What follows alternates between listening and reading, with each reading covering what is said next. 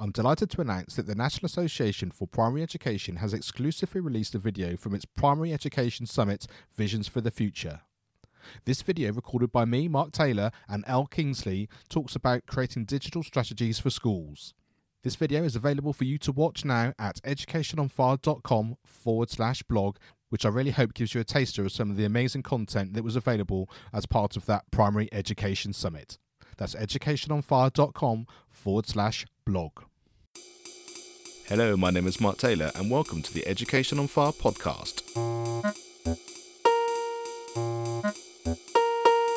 The place for creative and inspiring learning from around the world. Listen to teachers, parents and mentors share how they are supporting children to live their best authentic life and are proving to be a guiding light to us all. Hello, welcome back to the Education on Fire podcast. Today I'm really delighted to be chatting to Andrew Tomlinson, and he's a former journalist and he's head of content and commissioning at BBC Education. Now, in 2018, he launched BBC Teach, an online portal that provides teachers with free curriculum-based resources, which today is used by almost half of all teachers across the UK. So I really hope you enjoy this kind of behind-the-scenes or inside scoop from someone right at the heart of BBC Education and how these resources are here to support you.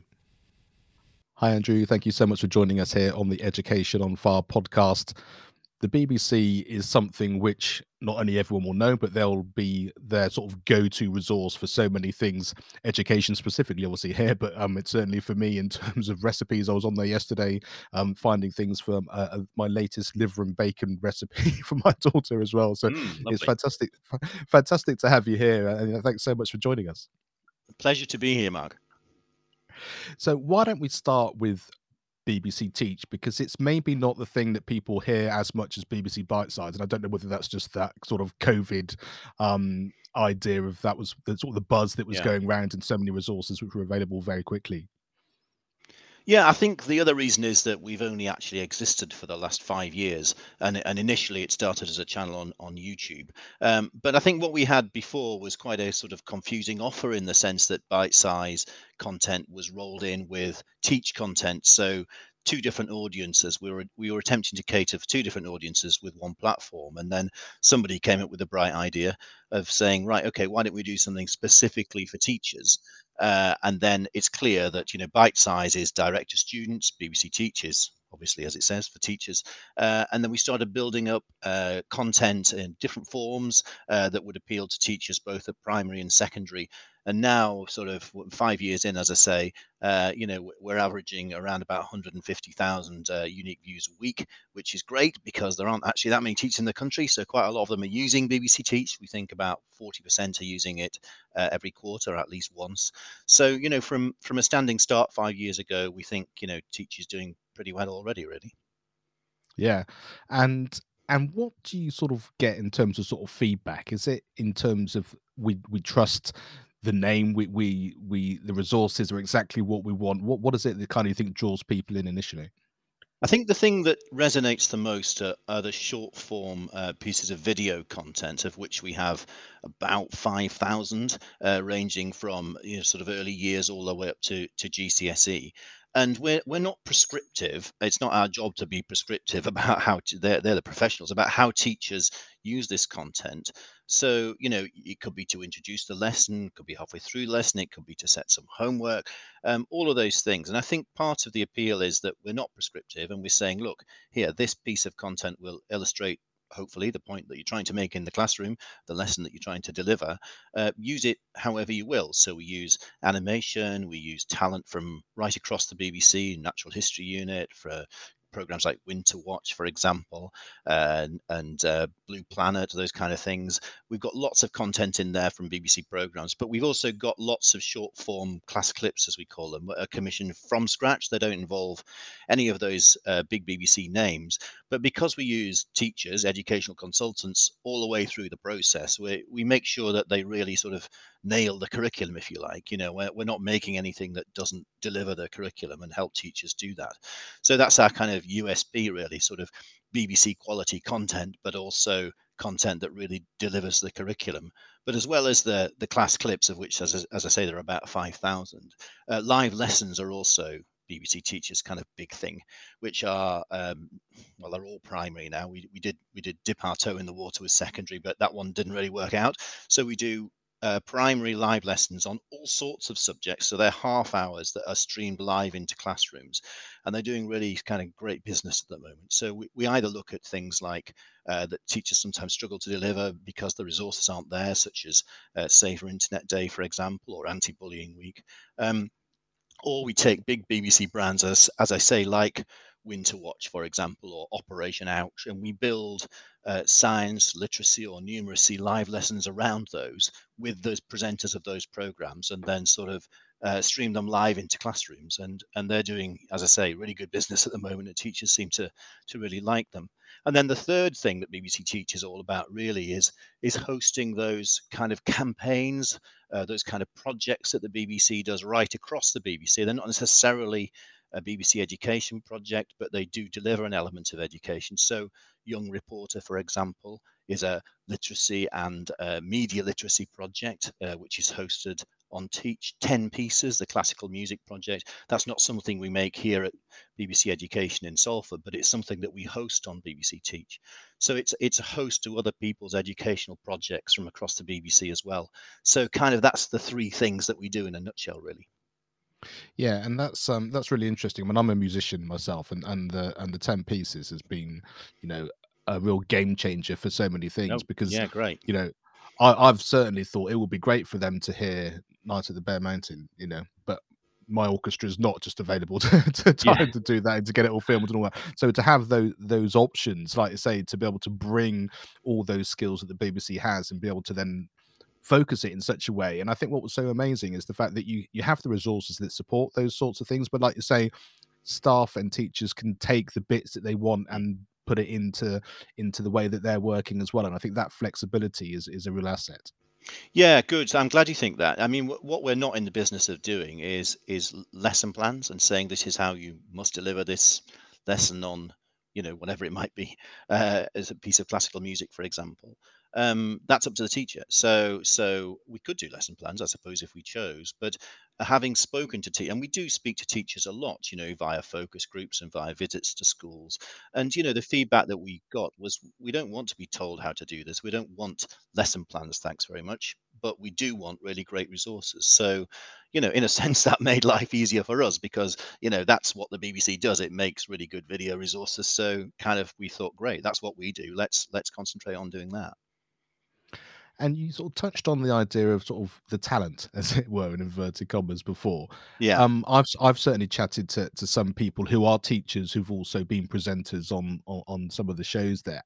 How does that come about? Is it people that you see, people you've come across, or people that sort of come to you, and sort of what's that sort of progression like for them in terms of being the presenter in a classroom to then actually doing it sort of, let's say, for a video or for TV? Yeah, I think we took a few teachers by surprise during lockdown, because obviously we needed more presenters than ever at that point. And some of our educational consultants who we'd, kind of met and worked with quite a few times, we kind of quietly had half an eye on as presenters as well. So, when we needed those presenters, we said, well, do you want to come and present as well and sort of try out, see how it works. So we ended up with quite a few of the educational consultants that we used also working as presenters. And as you'll know this, but part of teaching is being a presenter, isn't it? So there's quite a lot of talent within that profession. So it's kind of, there isn't really some standard route, but it's a little bit ad hoc. But that's kind of what happened during those 2 or 3 years of lockdown. And of course, some of those teachers we stuck with, and then sometimes they work really well together with a big name like Steve Backshall, for example, on a big live lesson, because you've got the educational credibility there, but you've also kind of got the guy off the telly as well, and that's quite a nice mix, really. So we like to do that mix sometimes. Yeah, and I guess, like you say, when you're in the classroom, you're specifically speaking to this age group of children. And that's, if you can sort of take that through the lens, as it were, and that come across sort of via the video or whatever, then Mm. from a children's point of view, that must be a kind of a home from home, but in that slightly different setup. Yeah, and if they're seeing or hearing someone familiar, whether they're a YouTuber or whether they're someone from CBBC, for example, there's an immediate in there. It might not last, but you've got their attention to start with, and that's always a winner with sort of 8, 9, 10-year-old children, isn't it, to get their attention in the first place, frankly.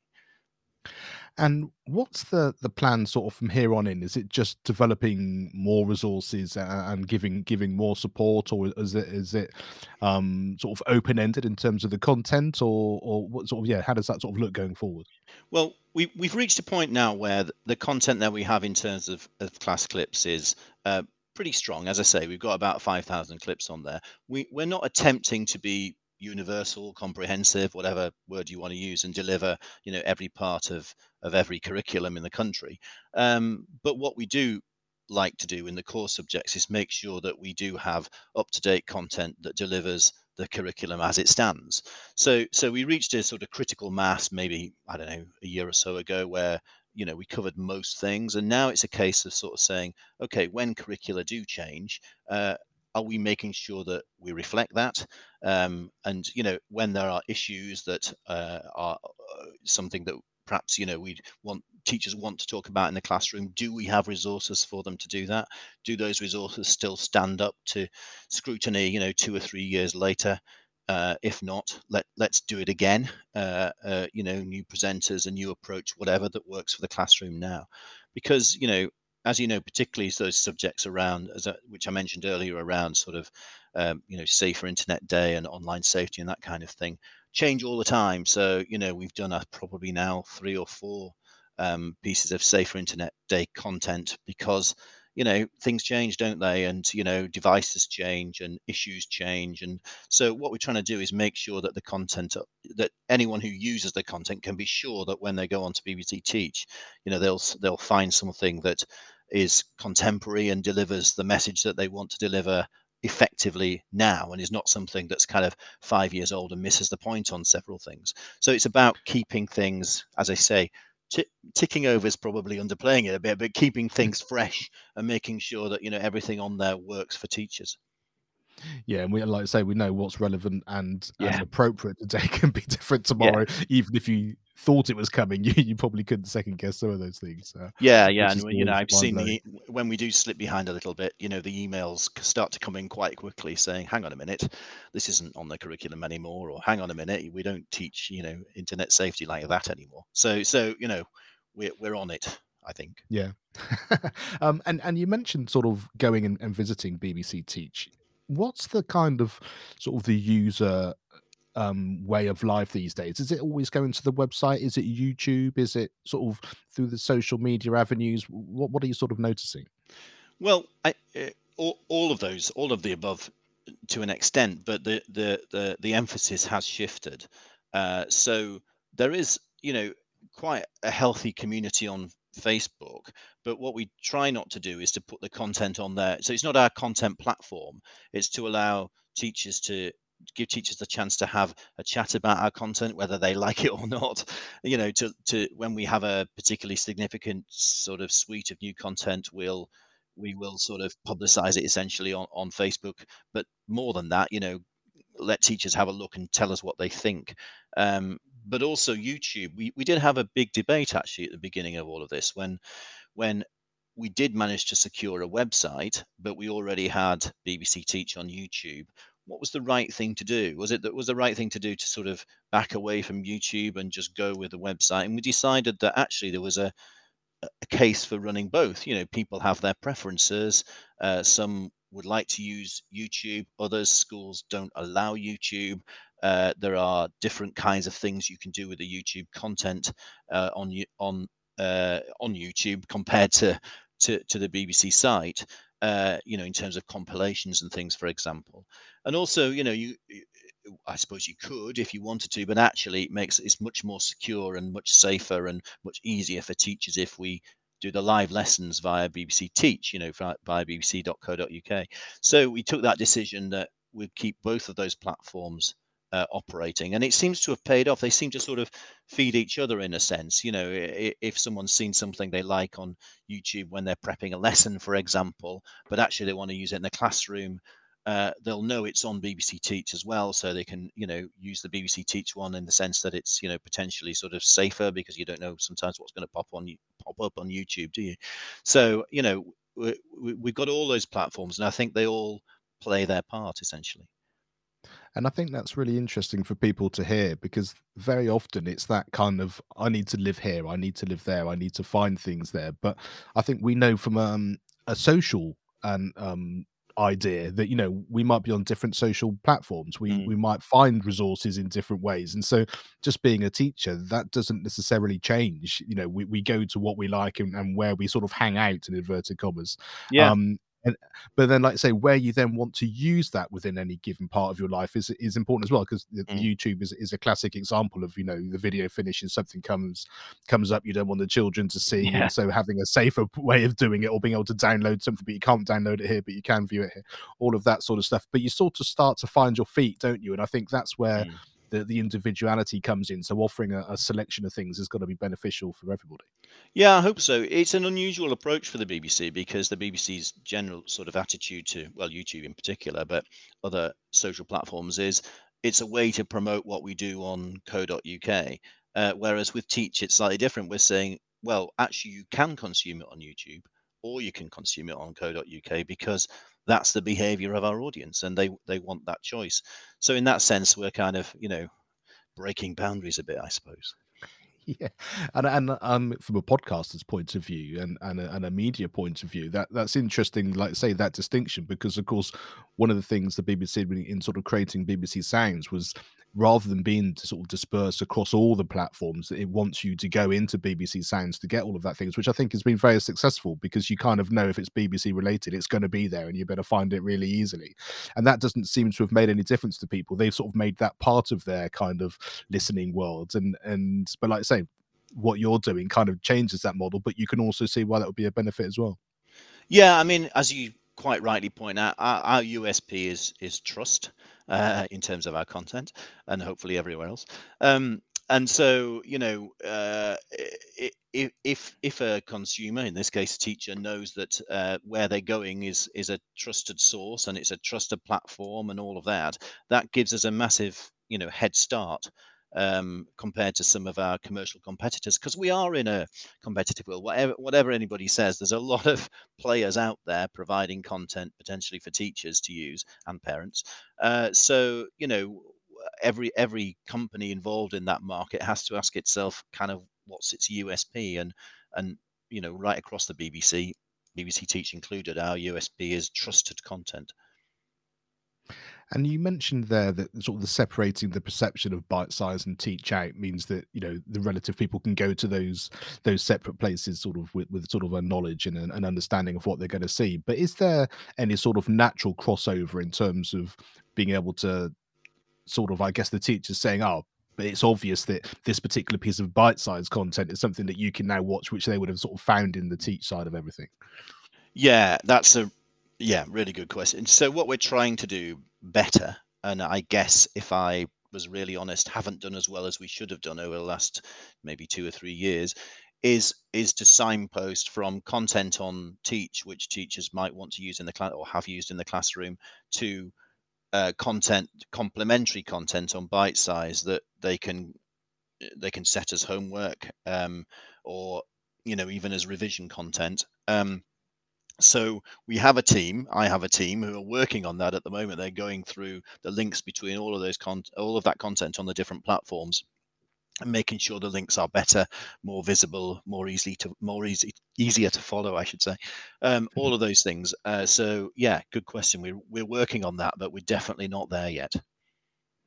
And I think all these things, they're a journey, aren't they? It's Mm. something that I've been talking about a lot today, in terms of, you can sit down today and have a year plan or a 5-year plan, but like I said, the content changes all the time. So therefore that's going to morph anyway. And then also the way people are working are going to change. And people's then perception of what, like say, they think that link might be, or wanting to signpost Mm. children to something that you've done in class is an obvious thing, at the moment, and then all of a sudden, like I say, something that we've no idea about comes 6 months down the line, and therefore that Yeah. makes that either impossible or not a good idea, or whatever the scenario happens to be. So I can see, it's that journey and that general morph, and as you start to see that trend, I guess that's where you focus those resources and start to make more of an impact, and then you sort of change as and when you need to.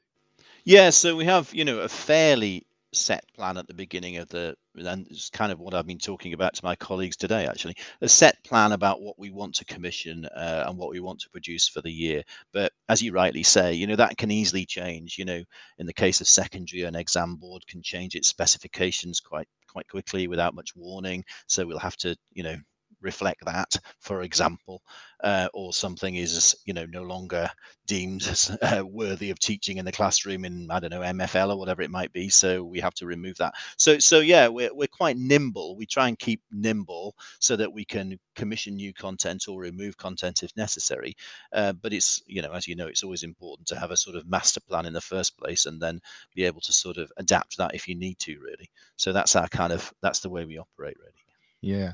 And I know you sort of wear different hats in terms of your job. I'm sure people will be curious in terms of how sort of the education is not viewed within the BBC, but in terms of how it sort of works with different departments. What's that relationship like in terms of, I guess, communication and sort of perception and that sort of thing? Well, I have to say it's improved hugely in terms of children's content, because until 4 years ago, BBC Children's and BBC Education were two completely separate departments, although both based here in Salford. But now we are BBC Children's and Education, and clearly it kind of goes without saying, really, that there's a lot of synergies between children's content and education content, particularly in primary and particularly in early years, where the learning in CBBS early years content isn't really that different from our early years content on bite size. So there's a lot of crossover using brands like number blocks, for example, from CBBS to deliver numeracy for those preschool children, for example. So the communication there has got a lot better because we're now the same department. But I also think that since lockdown and the work that we did during lockdown, and what that did to Bite Sizer's profile in particular, I think other parts of the BBC are kind of more interested in us than they used to be. So, we have a media literacy project running with BBC News, for example, called The Other Side of the Story. And we also have the Natural History Unit working with us on Frozen Plant 2 and the content there around, sustainability and the environment, those kind of things. They're just a couple of examples. We've worked with Current Affairs, for example, on some content for GCSE. So, I think they're more open to working with, this is other parts of the BBC, more open to working with BBC Education than they were, partly because of lockdown, really. And I guess that's really exciting because it means that the conversations start much earlier. So, Yeah. like you say, that there's a large project going on which may have an education bent, but not the main focus, which now might have someone saying, actually, there's a whole thing that I've thought of here that might actually tie in really nicely. That, like I say, you can be part of in those early stages, which then can affect the overall field and give you the sorts of insights, like say, that the BBC can do and provide, which would be very much harder for someone else. Yeah, and that's exactly what happened with Frozen Planet 2, which was last year. And they were aware, obviously, because of lockdown, I don't know, about the things that BBC Education did, and in their initial commissioning, we were factored into that, so that we had BBC Teach content, not just in terms of class clips from the series, but also a live lesson featuring talent, including voiceover from David Attenborough in the live lesson. And that's the kind of thing that you can't sort of reverse engineer, so that once they've made all of this stuff, you go, oh, by the way, could you get Sir David to do something for us? It has to be there in the first place, and it was there in the first place. So we ended up with some really real quality educational content that wasn't an afterthought. And I think well, one, the synergy, but also I think that link, especially for younger children, that everything is touchable and around them. That sense that you know something as like say as big as a program like that, which is nothing to do with me because it's on the telly. Mm. It's you can you know it's vast in terms of its what it's perceiving, and like say Sir David doing all of his work on it. But then all of a sudden it's coming into my classroom, or it's in my lesson, and actually this is all part of my world. And actually, like say with social media and that sort of thing, now maybe I can send a message somewhere and someone might answer and all that sort of thing, and it brings everything into sort of the sphere of education generally. But also that's quite exciting then in terms of, well, actually I might want to do something like this, maybe in media, maybe not in media, but everything suddenly seems much more possible, rather than I need to go in the old days, to the big city to be able to do X, Y, Yeah. and Z. And I think even if that's just a perception to begin with, the educational benefit of that from a psychological point of view is really important. Yeah, I agree, and it's part of what we're trying to do. So when a live lesson goes out, for example, we have a live page which allows the schools who are involved to contact us during the live lesson on behalf of their kids, send in images, send in comments, and then most recently in our Winter Watch live lesson, for example, Chris Packham was answering questions live from the location of Winter Watch to kids in classrooms in, sort of Hull and Surrey and Scotland, whatever, and I think, the reaction we get afterwards in terms of the emails and things that we get from schools is that, the kids would they realized how close it was to them, really. You actually have, this guy on the TV answering a question live to them in their classroom, and it's sort of, yeah, as you put it, it sort of brings it all closer to home and it makes it feel real. Yeah, I think it's a very exciting prospect, and certainly, I mean, my daughter's just doing GCSEs now, but every now and again, there's these sorts of conversations of kind of, oh, this is part of my world, and it's something which I've sort of grown into, and just, she start to do A levels and then think about what you're going to do afterwards. It's not such a leap now. I don't know, maybe it wasn't Mm. before, but certainly from a parental point of view, it seems like there's sort of natural steps going on, which I really enjoy.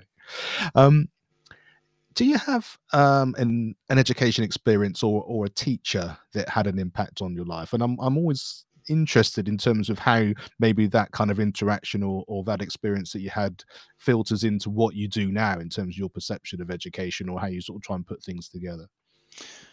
Yeah, well, my educational experience, this might sound quite unremarkable, but I think it's important because it is unremarkable. It is that I went to a large comprehensive school in a small town in the northeast of England. And, what that's always said to me, and also friends that I still have from that school, is that, you can achieve, you can go on and do interesting jobs in interesting parts of the world, whatever your school background was.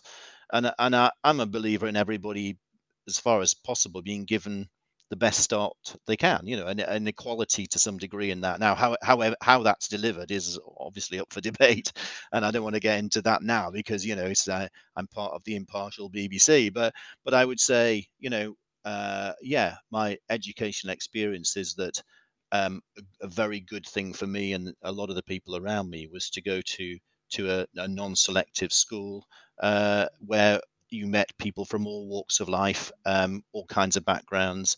And when a school like that is run well, it's a very successful experience. And if you're asking me about an individual teacher, well, I, I don't know. Well, I will name names, I guess.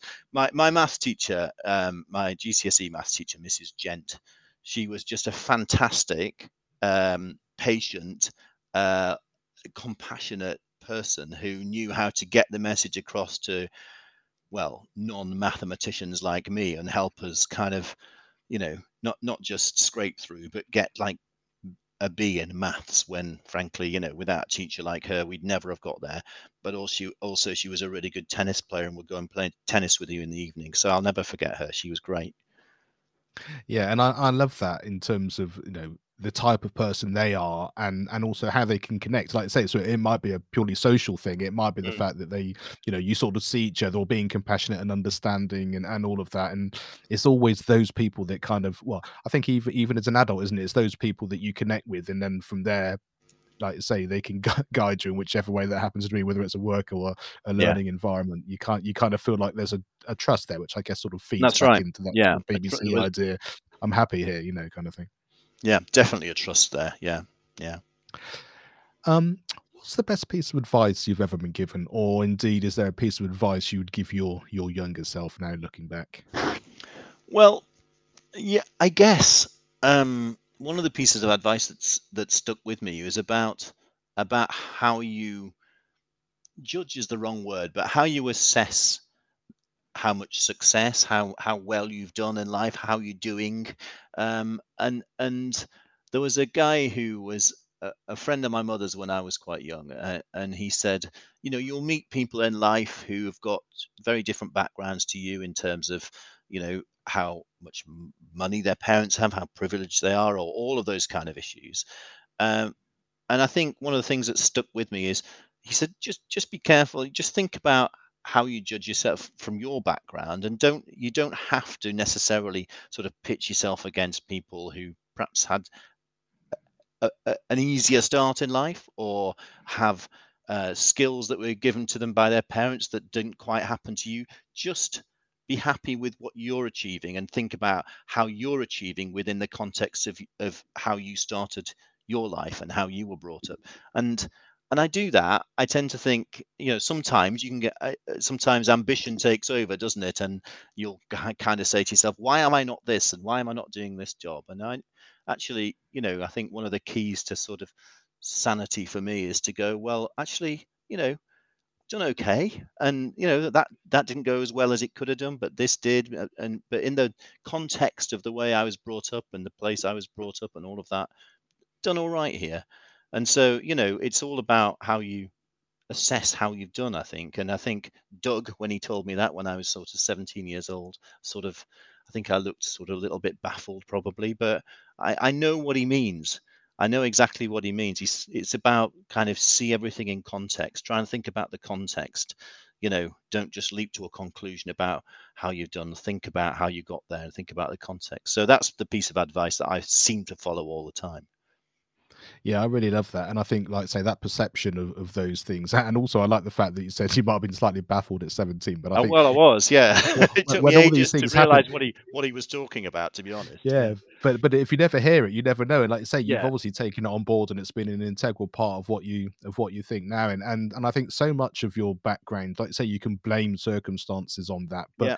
it can give you a superpower. It gives you a perception that someone else doesn't have. And like you say, what you deem to be successful, whatever that happens to be, is all relevant, relative as well. So Mm. yeah, I think focusing on your journey, and the journey being the important part rather than the end game, I think is really really important.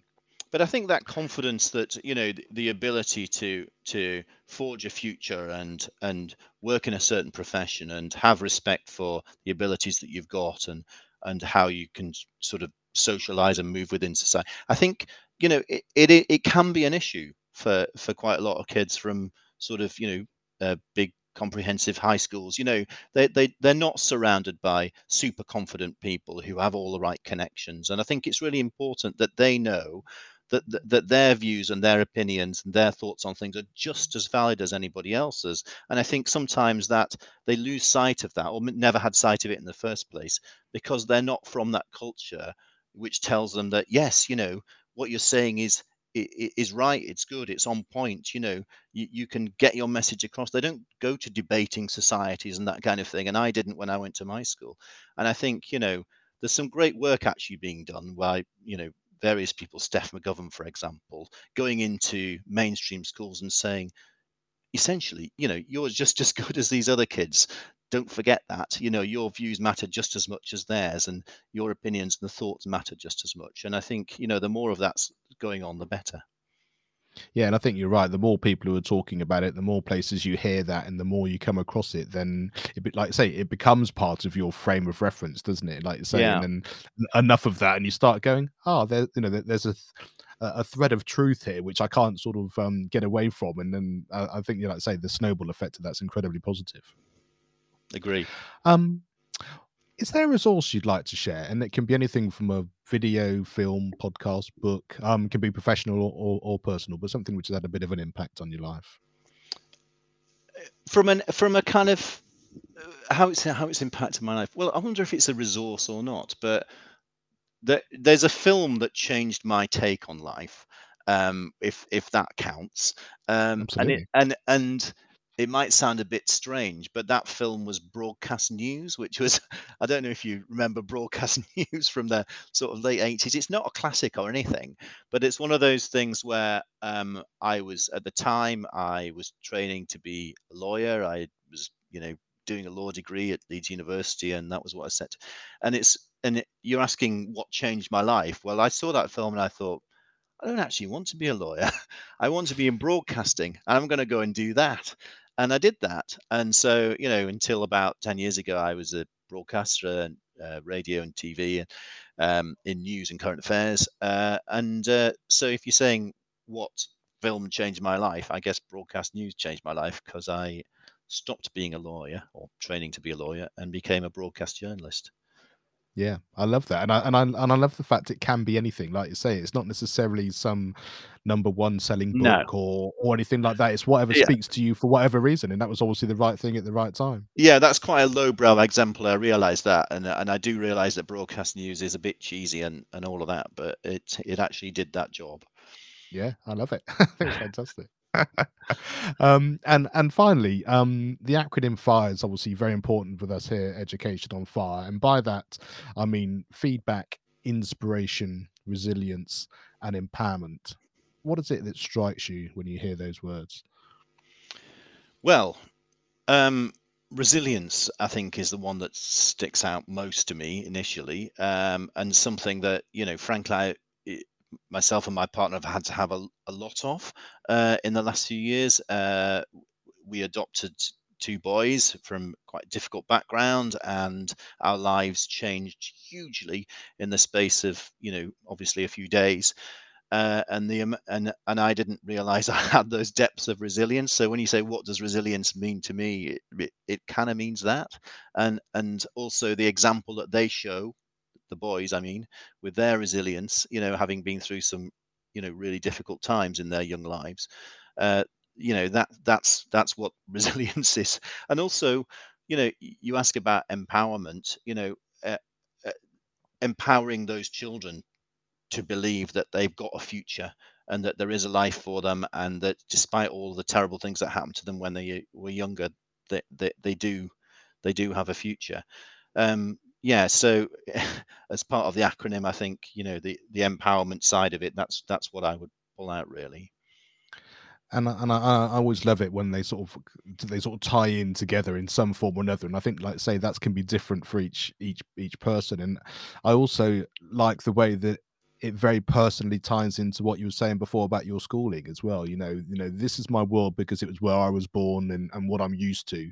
Um, and that doesn't necessarily mean that my life will look like the same Yeah, as the other person's from a different background. And that's right. this is a very integral, sort of heartfelt and personal one of those that, if you've had real tragedy or real Mm. real hardship, you can put all sorts of things on that in terms as you go through, but to kind of start to give yourself not a blank canvas, because I think all that stuff is inherently in you, but how you deal with it, frame it, make it part of who you are for good as you move forward. Is well, when it's a gift to be able to be someone who can do that. But I can see how those two things really sort of a theme sort of running through your life. Yeah, I mean, and I'm big on social mobility. I think social mobility in this country needs to be better, and I know it can be done because my story is a bit of a social mobility story, and so are my kids. So that's why it's my hobby horse, and I can talk about it all night if you want.